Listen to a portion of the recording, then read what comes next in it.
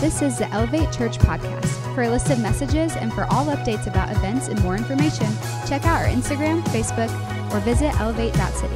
Thanks for checking out the podcast. Here's today's message. So congratulations to Elevate Church on your wonderful renovation and moving into your facility on Easter Sunday. We were here, and there was a big tub of water over here, and a lot of baptisms took place. It was a great day. I want to say to Pastor Jeff, thank you for listening to the voice of the Lord. When a church happens, it's an idea that is birthed in the mind of God first, and then a pastor whose mind is aligned with the Lord's starts the work. So this is a tremendous work here that is due to not only Pastor Jeff, but this was birthed in the mind of God. And so I have no doubt that you're going to do well here. We have, I made a note to myself this morning to say to you, Pastor Jeff, and to your First Lady, Jess, don't be dismayed at what you're about to see. That's what I woke up thinking this morning. Don't be dismayed at what you're about to see. The battle is not yours. It's not yours. The battle belongs to the Lord. And so I brought a commendation with me from the speaker and myself, congratulating Elevate Church on your beginning, sort of, your second beginning. And I want to present this to you today, Pastor.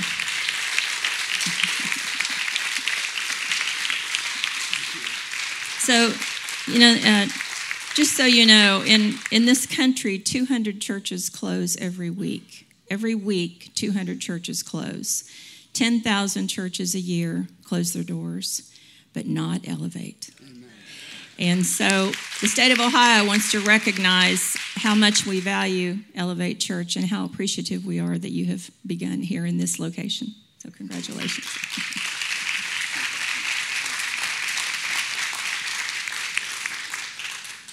I'm just going to get right into my story because it's long, because I'm old. And so we have prayed a lot today, but I wanted to talk today and tell you that fear is the enemy. And in my life, that has been true. Fear has always been my enemy. And I don't know if you have any fear in your life, but if you live long enough, you will.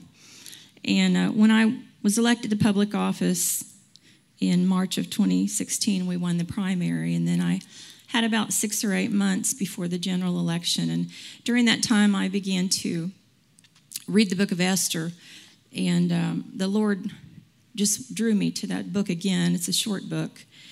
And there was a scripture in there. It's Esther 4:12, and I'm reading from the Message Bible, but it says, this is Mordecai speaking to his cousin Esther. And he says to her, don't think that just because you live in the king's house that you're the one Jew who will get out of this alive. If you persist in staying silent at a time like this, help and deliverance will arrive for the Jews from someplace else. But you and your family will be wiped out. And who knows, maybe you were made queen for such a time as this. And I was very drawn to that story because of my story. And so my message to you today is I want you to think about if you were created for more than what you are now doing in your life. You have no idea what God can do with a hungry heart. In the book of Revelation, Jesus says to the church, I've set an open door in front of you, and you just have a little strength. So are you going to go through the door? That's what he speaks to us. And many of you, most of you, I would say, have really not yet come into your full calling in Christ. And that should make you feel optimistic because your greatest days are ahead of you. And I'm speaking that over you. Don't run from your calling. And there are several reasons why people don't follow their calling. The first one is, as I've mentioned, is fear. Fear of failure and fear that you're wasting your time. The second reason is a lot of people have a difficult past. You have failed in areas of your past in personal relationships or in other things morally. A lot of different ways you can fail. People thirdly, are wounded They've been wounded by family situations and by abuse and neglect. Rape and incest is very, very common in our culture. Broken families and fractured relationships keep us wounded, and it's a tool the enemy uses to paralyze us. And of course, the one that I face, which is that the task is so overwhelming. And many times I say to my husband, I feel like I'm standing at the bottom of the Niagara Falls, holding my hand up, because abortion is a big issue, and pro-life is a big issue. So when I was a little girl, I found out that my mother and father had a child before me that I never met. And my parents, they were married in the 1950s, and they had a daughter named Diana. And my parents were backslid, and they were not together. They had separated, and my mother had decided that she was not going to stay married to my father anymore.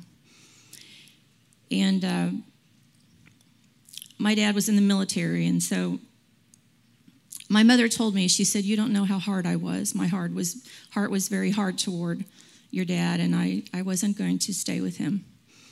And so a woman who had the gift of prophecy came to my mother, and she said, "If you don't reconcile with Jay, one of your children is going to be taken from you." And so at that time, I had a brother and a sister, Terry and Diana, and they were 4 and 2. Diana was 4. And my mother became afraid, and because she had a lot of confidence in this woman, and she said to her mother, she said, "Do you think this is possible?" And my grandmother said, "I don't know." And so my father came home from the military. They were in an apartment in Newport, Kentucky. He spent the night on the couch. My mother was in the bedroom. And my sister got up early in the morning and went outside to play and ran into the street, and she was killed. She was hit by a truck and killed instantly, and she died. My father went outside and saw her. My mother never came out. And it was the beginning of their reconciliation. See, God sees the big picture, you see. And they came back to the Lord. My mother most likely had a nervous breakdown at that time. And they reconciled and came back to God. They've now been married next month, 67 years.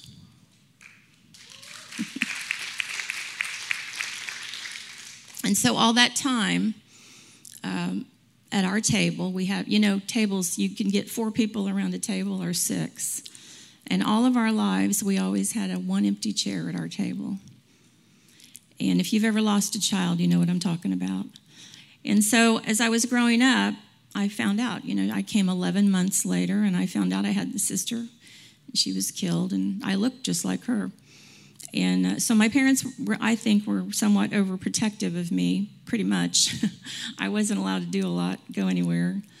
Never went to a bowling alley or skating rink or any place that served alcohol. And so when I would wake up during the night, my mother would have a mirror under my nose. She would be checking to see if I was breathing. She always thought I was going to die all the time.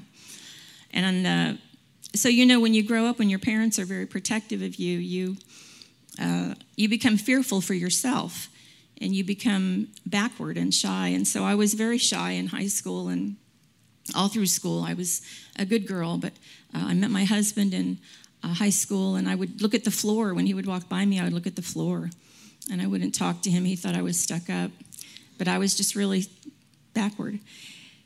And so I had a speech teacher in high school, and he said, "I want you to start making speeches to win scholarship money." And I said, "Are you completely insane? I'm never doing that."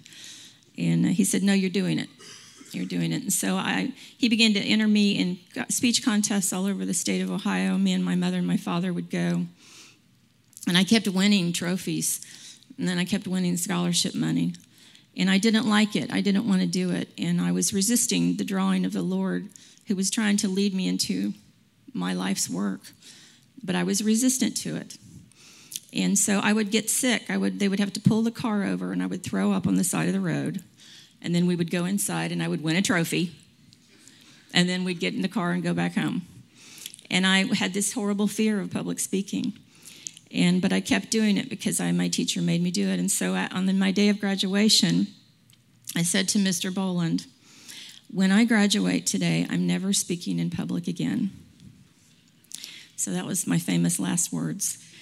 And I kept that promise for 30 years. I never spoke in public for 30 years. And you know, there is something beyond our natural ability that God helps us with. The thing that you fear the most may be the thing that God will draw you to. Remember, Moses told God, I can't talk. I can't talk. And God said, you can talk and you will talk. And he became a great deliverer. But I began to pray, Lord, make me want to do this thing that you want me to do. I want more of you than I have ever known. And so give me what you want from me. And so I became a mom and a paralegal. I worked at a large law firm in Westchester, and I was always the person in the back controlling the thermostat and writing notes for my attorney and all these things. And in 2007, I went to Community Pregnancy Center and became the executive director there. And I was always very pro-life, but I was very afraid about speaking in public again. That fear came back to me. And I thought, I can do everything that I need to do here. I can administer a staff and I can raise money, but I can't speak in churches because I just can't do that. And so once again,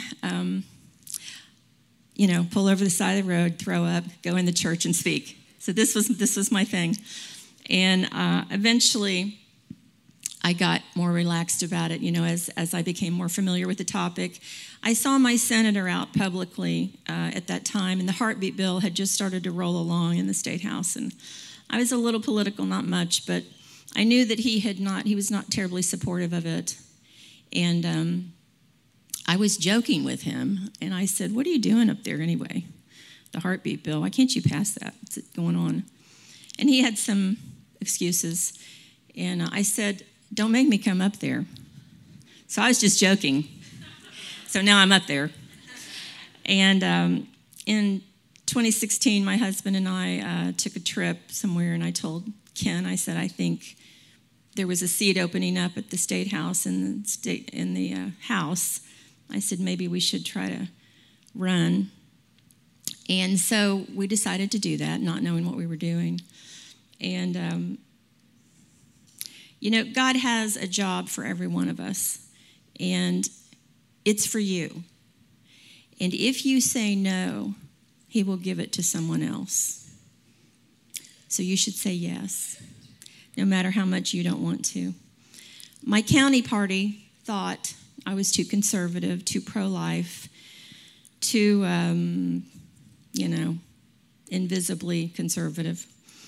And but we ran hard, and we went to the church. We went to the church that was pro-life. And the church likes pro-life in this area. And so we began to work. And we got down to the end of the campaign. My opponent spent 2 times more money than we did. And we were down to the end of the campaign, and we kind of ran out of money. And I said to my husband, we had set aside $15,000 to put a new roof on our house. We had a leak in our bedroom. And I said, if we took that roof money, now I don't recommend this, okay? All you Dave Ramsey people, don't have a breakdown. I said, we've got this $15,000. I said, if we could spend that on mailers, we could maybe win. And my husband, he said, you better pray for a windstorm. So we bought mailers and sent mailers out at the end. And, of course, we won with a bad roof. And that was in March. In April, Kent and I were sitting in the living room watching Andy Griffith like we do every night on the TV trays, And it was raining outside, not a whole lot, but some. And the doorbell rang, and it was the neighbor, and a neighbor man. And I opened the door, and he said, hey, did you want me to help you pick up all the shingles in your front yard because your roof's gone? And I said, it is. And so we looked out, and there was all these shingles all over the front yard. So the insurance put a new roof on my house.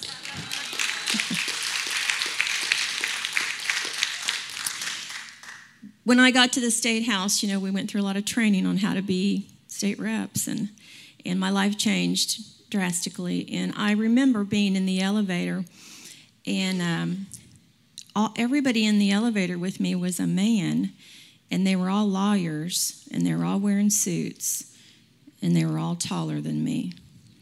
And I looked around and I thought, what am I doing here? And how did I get here? Now I've been there 2.5 years. Now I look around the elevator and think, what are you all doing here?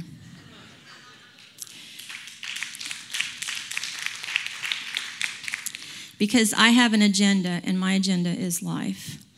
And the longer I have spent doing this work, the more a hold of me it gets, the more attached I become to my agenda of life. When I got to the State House, I had just gotten there, and we were in caucus, which is where we meet just before we go into session. And the speaker looked over at me.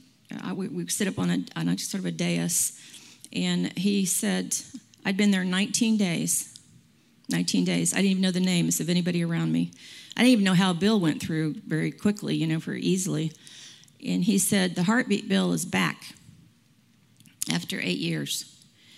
And I just thought, what's he looking at me for? What's he going to say? And he came over to me later on and he said, Candace, will you get up and speak today on the floor about life? And I became terribly afraid again. That old thing came back. And I thought, oh no, I can't. I can't. But when we got onto the House floor, I looked up in the gallery, and there were all these pastors and all these pro-lifers that were up there watching, that had worked so hard for so long. But I was the one who had access to the microphone. And so on the House floor, we never have anything with us in the way of pen or paper or anything. And I sent an aide to get me something to write on, and I wrote down everything I could think of. And so I stood and made the speech. And I'll never forget, the speaker said to me, I said, why don't you get someone else? And he said, if you don't speak, no one else is willing. And I thought, oh, well, now I have to, because no one else is willing. There were a few others who spoke. When I spoke, the bill, we did pass it, and we passed it off to the Senate. It passed in the Senate, and then the governor vetoed it. So we came back the next General Assembly and started all over again. We did it again.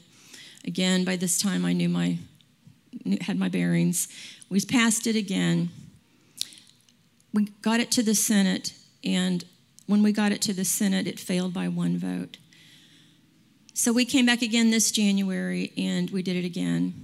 And in case you don't know what the heartbeat bill is, it is a bill that says that when there's a heart beating, a doctor is not permitted to abort that child, which is after about the 6th week. This bill will save about 20,000 babies a year. During the time that we were getting through the second vote, we were doing our budget, our biennium budget, and there's a scripture that I've held on to the entire time I've done ministry work, and it's Ephesians 6:12.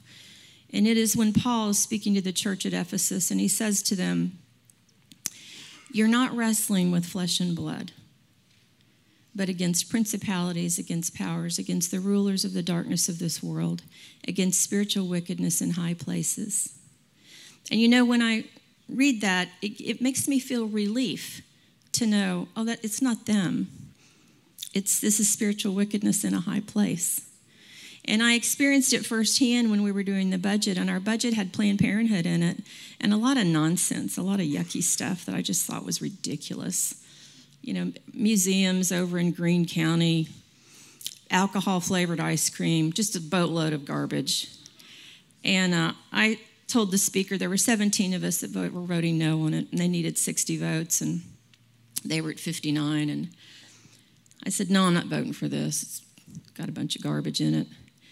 And they call you in and surround you. It's kind of like the movies, kind of like television. And they pressure you to vote yes. And I kind of heard that this might happen. I wasn't quite ready. But I stood the whole time, about 45 minutes, and they kind of stood around me. And threaten you, kind of. And was quiet. I've never been so afraid, I don't think. And I was quiet. And finally, the speaker said to me, if you don't vote for this budget, we're going to take your seat from you. Well, that was it. I am a woman after all. And you don't tell women stuff like that. And I said, you can't take my seat from me. God gave me this seat. In fact, God gave you your seat. In fact, the only reason you're sitting in that speaker's chair is because God lets you sit there. And the majority leader was over to my right. You know, these are people that are brilliant, Yale-educated attorneys. And here I am with my little tiny English degree from, you know, the little Pentecostal girl from Southwest Ohio with the long hair and the long dresses. That's me. The knuckle-dragging Neanderthal, remember? And then, you know, so it was very condescending. And so the majority leader, he said, Candace, Jim Jordan loves this budget. Do you know who Jim Jordan is? Jim Jordan is the most conservative person in the state of Ohio. And I said, well, they wouldn't let me talk. After several minutes, finally I said, well, if you'll be quiet, I'll answer all your questions. And I said, I do know who Jim Jordan is. I've got his cell phone number in my phone, and he's having a fundraiser for me at the end of this year. And he's not the most conservative person in Ohio because I am. And he's not seen this budget because we got it 5 seconds ago. So that was my exposure to being bullied, I guess you'd say. And I would say to you, because we've all been there, the enemy will try to crush you and humiliate you. But God will literally put you back together in front of them. Because a year to the day later, I passed the heartbeat bill.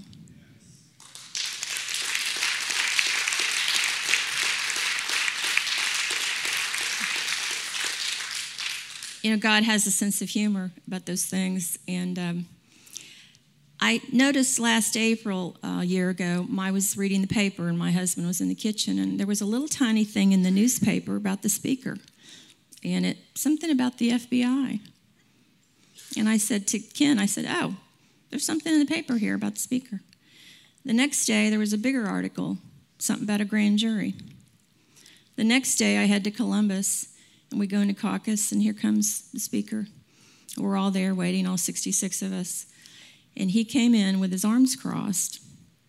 It's a big crowd. And he said, I never wanted this job anyway.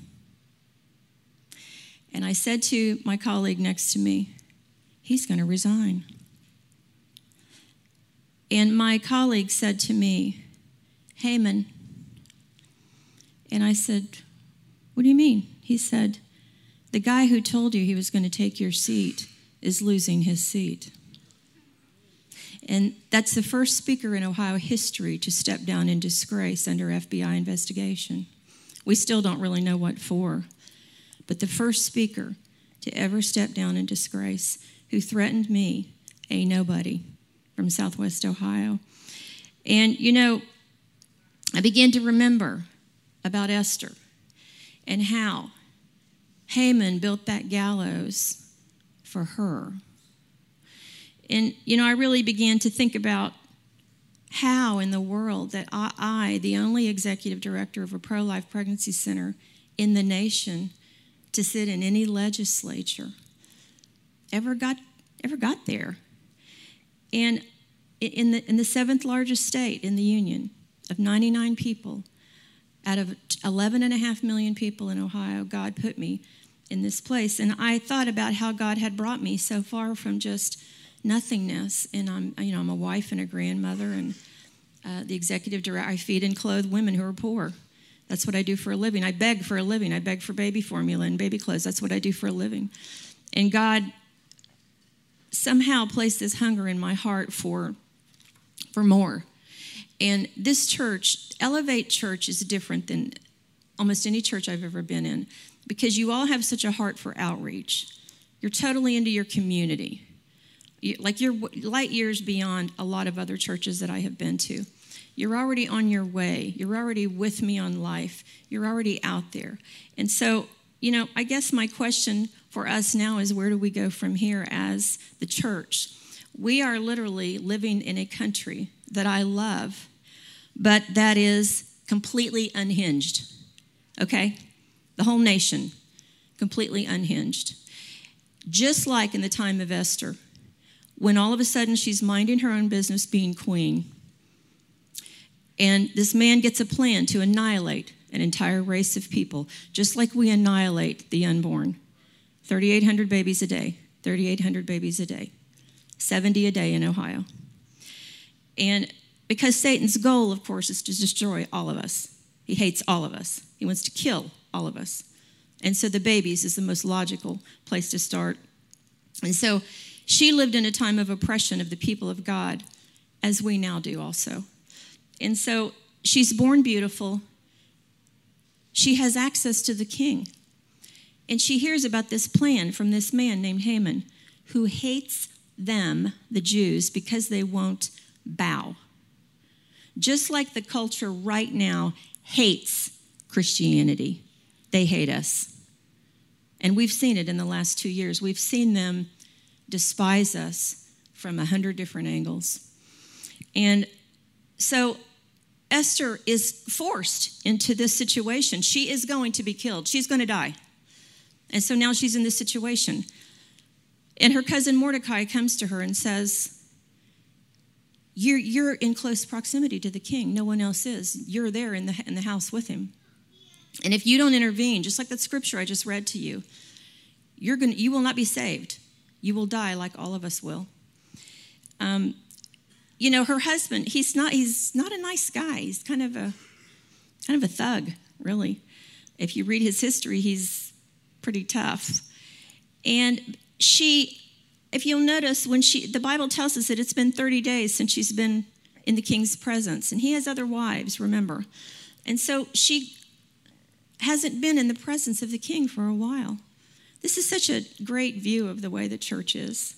I mean, I'm in 30, 40 churches a year, and I will tell you, the church is virtually prayerless overall and powerless because they don't pray.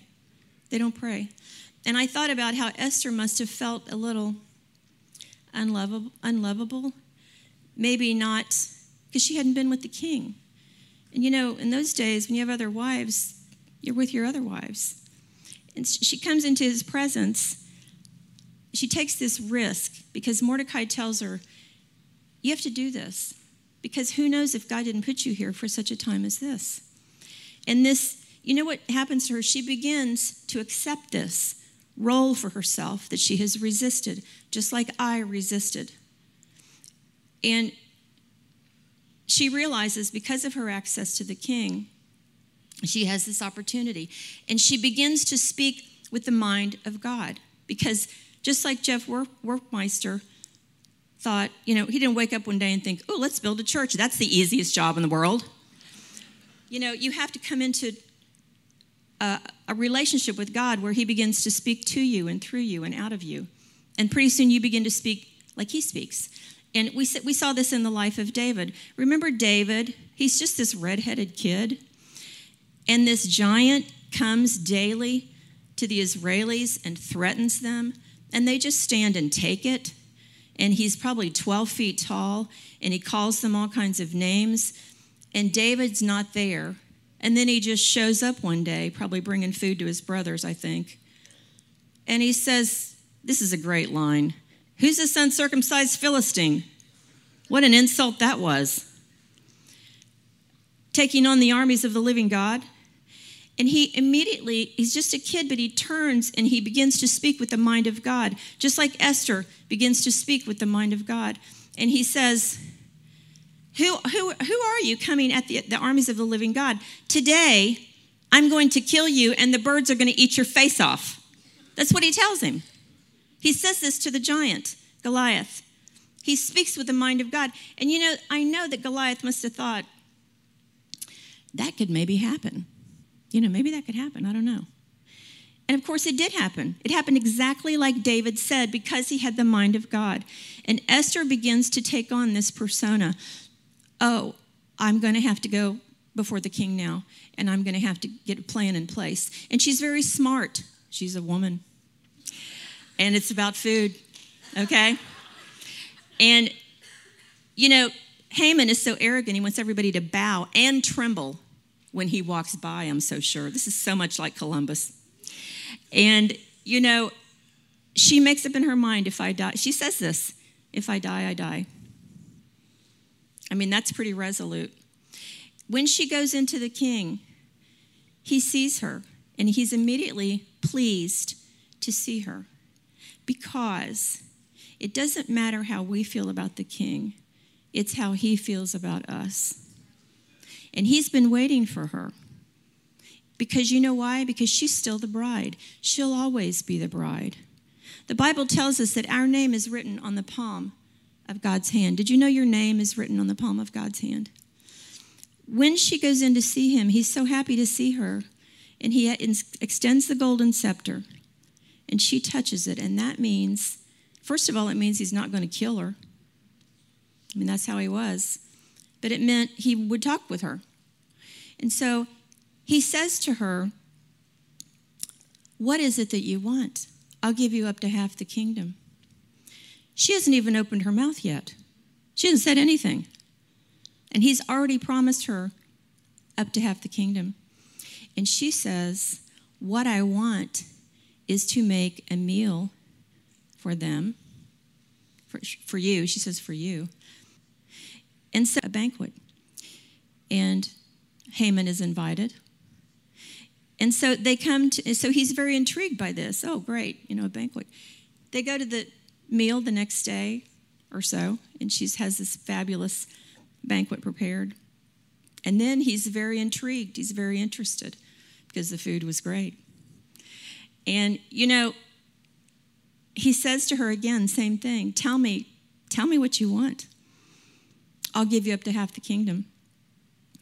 And again, she's so smart, and she's so, she's got a plan.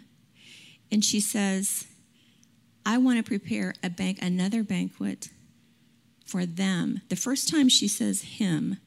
The second time she says them, which means that she is tending to the king's needs first. And the second time, now Haman is invited to both of these meals, but the first meal is for the king. The second meal is to just get Haman there. And when they come to the second banquet, it's a wonderful banquet. And by this time, the king is very, very, very caught up in this plan, and he's extremely intrigued by her, fascinated by her. She's beautiful, and he loves her. And when he comes in, he says to her, please, what do you want? I'll give you anything you want, up to half of the kingdom. And now she's ready. And she says, what I want is for you to deliver my people. And she tells him, someone in the kingdom has planned to eradicate an entire race of people. And you know, I love it because Haman says, the king says, he gets so mad. He says, who is he and where is he? I love that line. Who is he and where is he? Now you put yourself in Haman's shoes. He's standing right there. He must have been quaking in his shoes. And the king is so furious that he walks out of the room. And he comes back in.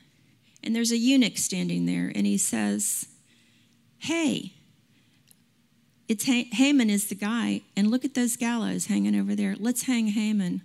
Let's hang Haman on that gallows. And the king hangs Haman on the gallows. So the man who wanted to kill Esther and all of her people is hung on his own gallows. Isn't that an incredible story? Don't you love it when God vindicates us? You know, Esther became a co-regent with her husband because he trusted her. She saved him. And he says to her, she begins to rewrite a law of death into a law of life in her nation. She becomes a politician, a woman. And he says to her, what do you think we should do now? And she's very smart. She's strategically military-minded. And she says, well, now that you ask, Haman had 10 sons, and they're all going to come after you. So we need to hang them too. And he says, good idea. And they go and track down. These gallows must have been up for a while. Haman, I'm sure, built a really, really sturdy gallows, don't you think? And they hung all 10 of those sons on those gallows. Their intent was to eradicate a society of people they felt were unnecessary, like the unborn, the way we feel about the unborn. Christianity is under attack today because we're supposed to be the ones who marginalize. And it has been something that I have used time after time when I sit on committees, and people that despise me, Planned Parenthood and NARAL, face me. We passed a bill last year on not aborting Down syndrome babies. And I had a vote on that committee. And, you know, when they get around to you, it's incredible to me that I look those people in the face and say, and they'll say, how do you vote, Representative Keller? And I'm like, no. Isn't that amazing? That God would ever place a person like me in a position like that. That is the incredible power of God to take nobodies and do something with them because they simply said yes. God is looking for people who will say yes. God providentially has placed you in your life wherever you're at. Politics probably isn't your thing. If you've got any sense, it's not your thing. But, you know, it was the worst possible time for Esther, just like this is a difficult time for us. And, you know, she wasn't a day-to-day presence in the court. Many of you maybe have not been in the presence of the Lord as much as you could have been. But that doesn't matter because the Lord continues to use us in our weakness. You know, I asked a pastor friend of mine, I said, I don't know that the church is really ready for what is now happening in our nation because I feel like there's only two things that can happen to us as a nation right now. We can either completely be overtaken by an enemy government and turned over to reprobation and communism or socialism or whatever comes from whatever nation. Or we can have revival. That's it. That's our two choices, okay? So we can either be completely throw in the towel and relinquish it all, or we can turn to God. That's it. That's all we have. And as a Christian, I want to say to you, I worry, as I said, I worry about the state of the church. But I said to a pastor friend of mine, how quickly can the church pivot into a prayerful mindset? How quickly can we get ready and begin to do battle? And he said to me, this pastor said to me, very quickly. You know, there's a scripture that says that things can change in Israel in 1 hour. Have you ever read that? Israel, things can change in 1 hour. And I'm putting confidence in the fact that the church can turn and be ready for this battle quickly. We have seen so much foolish activity in our nation in the last 2 years. I know if you're anything like me, sometimes I just turn it off. But there are other times when I think, what is my life here for? Am I going to be here to set forth an agenda of life and hope and health for this nation? Or am I just going to sit back and let somebody else do it? And I feel like I have a message for this church because you're already on the cutting edge of reaching out.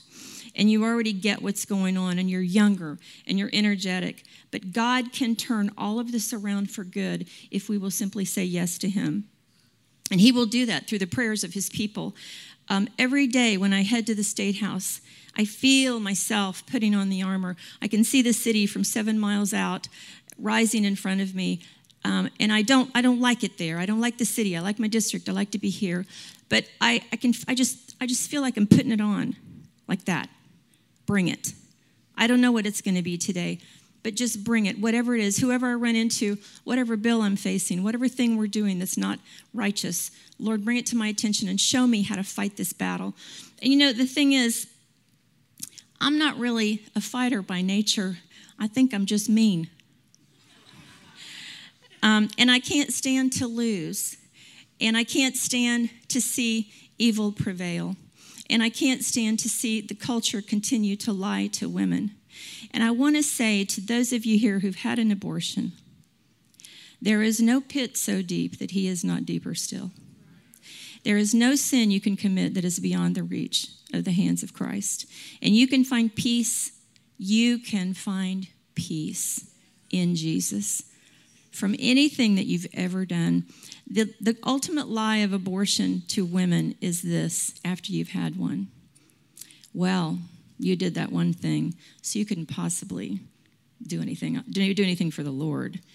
It's a paralyzing thing that the devil continues to try to speak to us, and it is always a lie. You know, Jesus called Satan the chief liar. In fact, that's the biggest liar there is. There's nothing that comes out of his mouth that's true. Everything is a lie. And that is the continual lie that is placed on women. The burden of abortion is bad enough. But then for the enemy to say to you, you are so not righteous, you can't do anything for God. That is the ultimate nightmare lie of all time. And it is not true. I look forward to what God is going to do here. And I'm going to close by telling a story in light of the fact that we are on the cusp of Memorial Day tomorrow. But I had a friend who served in World War II when he was 19. He's dead now, passed away a few years ago. And he was from Texas. He'd never been outside of Texas. And he was on one of the Pacific Islands in the heat of battle. They were trying to hold the island, and it was a place with a lot of caves, and they were isolated from their superiors. And his name's Bert. And he told that almost everyone in his entire unit had been wiped out. There were maybe 70 men left. And he said, we had just about starved to death. We'd eaten fish head soup for days. And he said, I was down around 120 pounds. And he was a corporal, so he was the most senior person left, so he was in charge. And the enemy was coming in, and he said, we were so tired and so filthy, and we had lost our equipment, and we couldn't communicate. And he said, I was so discouraged. And he said, I thought, if I die, I die. He said, we were at that, having that frame of mind. Okay, this is it. This is just how I'm going to go, and I'm 19, and I'm never going to see my parents again, and if I die, I die. And he said, we didn't know where the enemy was, and we didn't, back in those days, they didn't communicate as good as we have what we have now. And he said, he did a good job of keeping the guys, morale up and everything. But he said, we were getting ready to go to sleep, and the next day the enemy was somewhere. We didn't know where. And he said, I looked over in the bushes, and there was a Japanese flag hanging shredded and burned in the bushes. And he said, I thought to myself, if I don't keep fighting, that flag is going to fly over the White House. Because they'd been told that. We're going to fly our flag over your White House. And people believed that in 1943. And he said, the next day, we managed to prevail. And we killed the enemy off, and we held them off, and they stayed back. And several weeks later, he got notice that they were allowed to go home. They were going to go home to San Francisco. And he said, when we got to the night before we were supposed to be there at the shore, we didn't have any, we didn't have nice clothes. Our uniforms were a mess. And he said, so I had all the guys fold their uniforms as neatly as they could, and we slept on it so that it would look flat like it had been pressed. And he said we were supposed to be there at 6 a.m, and we were there at 4. We were dying to go home, dying to be home. And he said when we got on the ship, they were so glad to see us, and they looked so much better than we looked, and they had weight on them and stuff. And he said when we got to San Francisco, there were thousands and thousands of people waiting on the shoreline, cheering. And he said, we didn't know any of them. We didn't even know who they were. But they were there waiting for us. And he said, I saw a big banner, and it said, we prayed for you. And he wasn't a Christian at that time. And he said, I looked over, and my men were kissing the ground, and there was confetti, and people were hugging us that we didn't even know. And he said, I cried. He said, I cried. And I looked around, and it was so wonderful. It was just so wonderful. And he said, I looked around and I thought, I could go back and do all that all over again just for this. It's going to matter that we fought. It's going to matter that we stood for what was right. And I have to tell you, as I walked into the State House and the screaming, the demonic screaming that went on for 3 hours without stopping, 3 hours of demonic screaming. It sounded like locusts. It's the most fun I've ever had. I loved it. I loved every minute of it. And when we got in the house, they finally called on me. I got to say everything I've ever, in all of my 60 years, been trained to say. I got to say everything I wanted to say. And you know, when we voted, we knew it was going to pass, but the enemy was ready. And the second I hit that green button, these banners, they stood to their feet in the gallery, which you're not allowed to do, and they began to scream at us, how much they hated us. And they dropped banners down that said, this is not a house of worship. And I thought, oh, yes, it is, because I'm here, and I'm the church.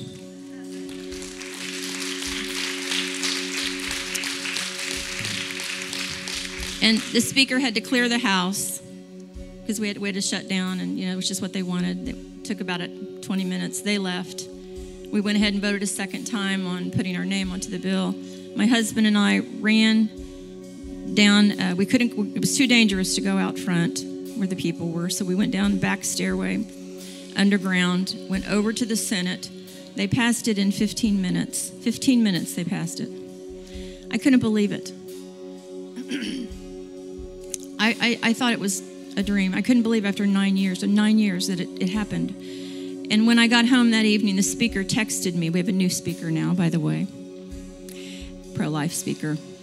And he texted me, he said, the governor's signing this bill at 3:30 tomorrow, be there. And, when I went in, and we went in, Jennifer Gross, who's from Westchester, my friend, and hopefully my future office holder from Westchester, she was with me. We went in, and there were probably 50 cameras and TV people, NPR and everybody, MSNBC, all those people. And the governor came in, and he signed it. And I looked at that, and I thought, we just stopped killing 20,000 babies a year in Ohio. And you know why that is? Because a little Pentecostal girl took a chance and said yes and ran for office and put myself on the line and almost humiliated myself, but instead I got to stop the killing of babies. And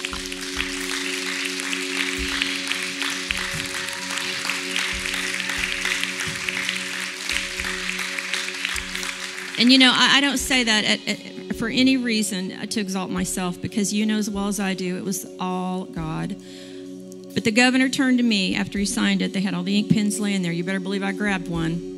And he turned to me and he said, well, you did it.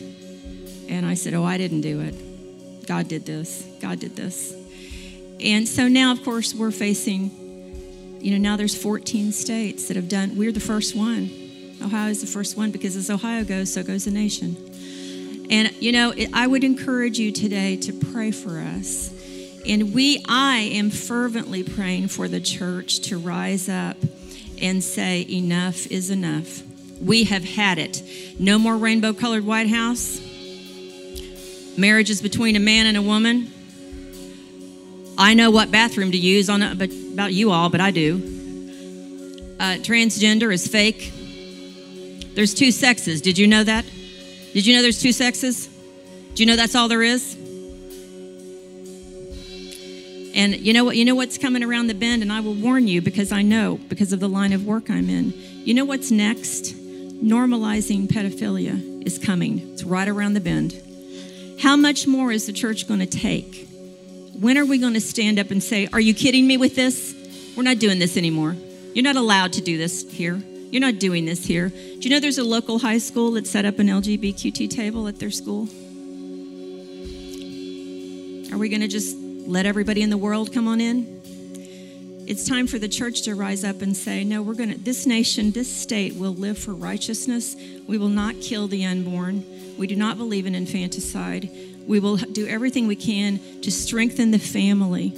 And we're going to lift Jesus Christ up until he comes again. That's what we're doing.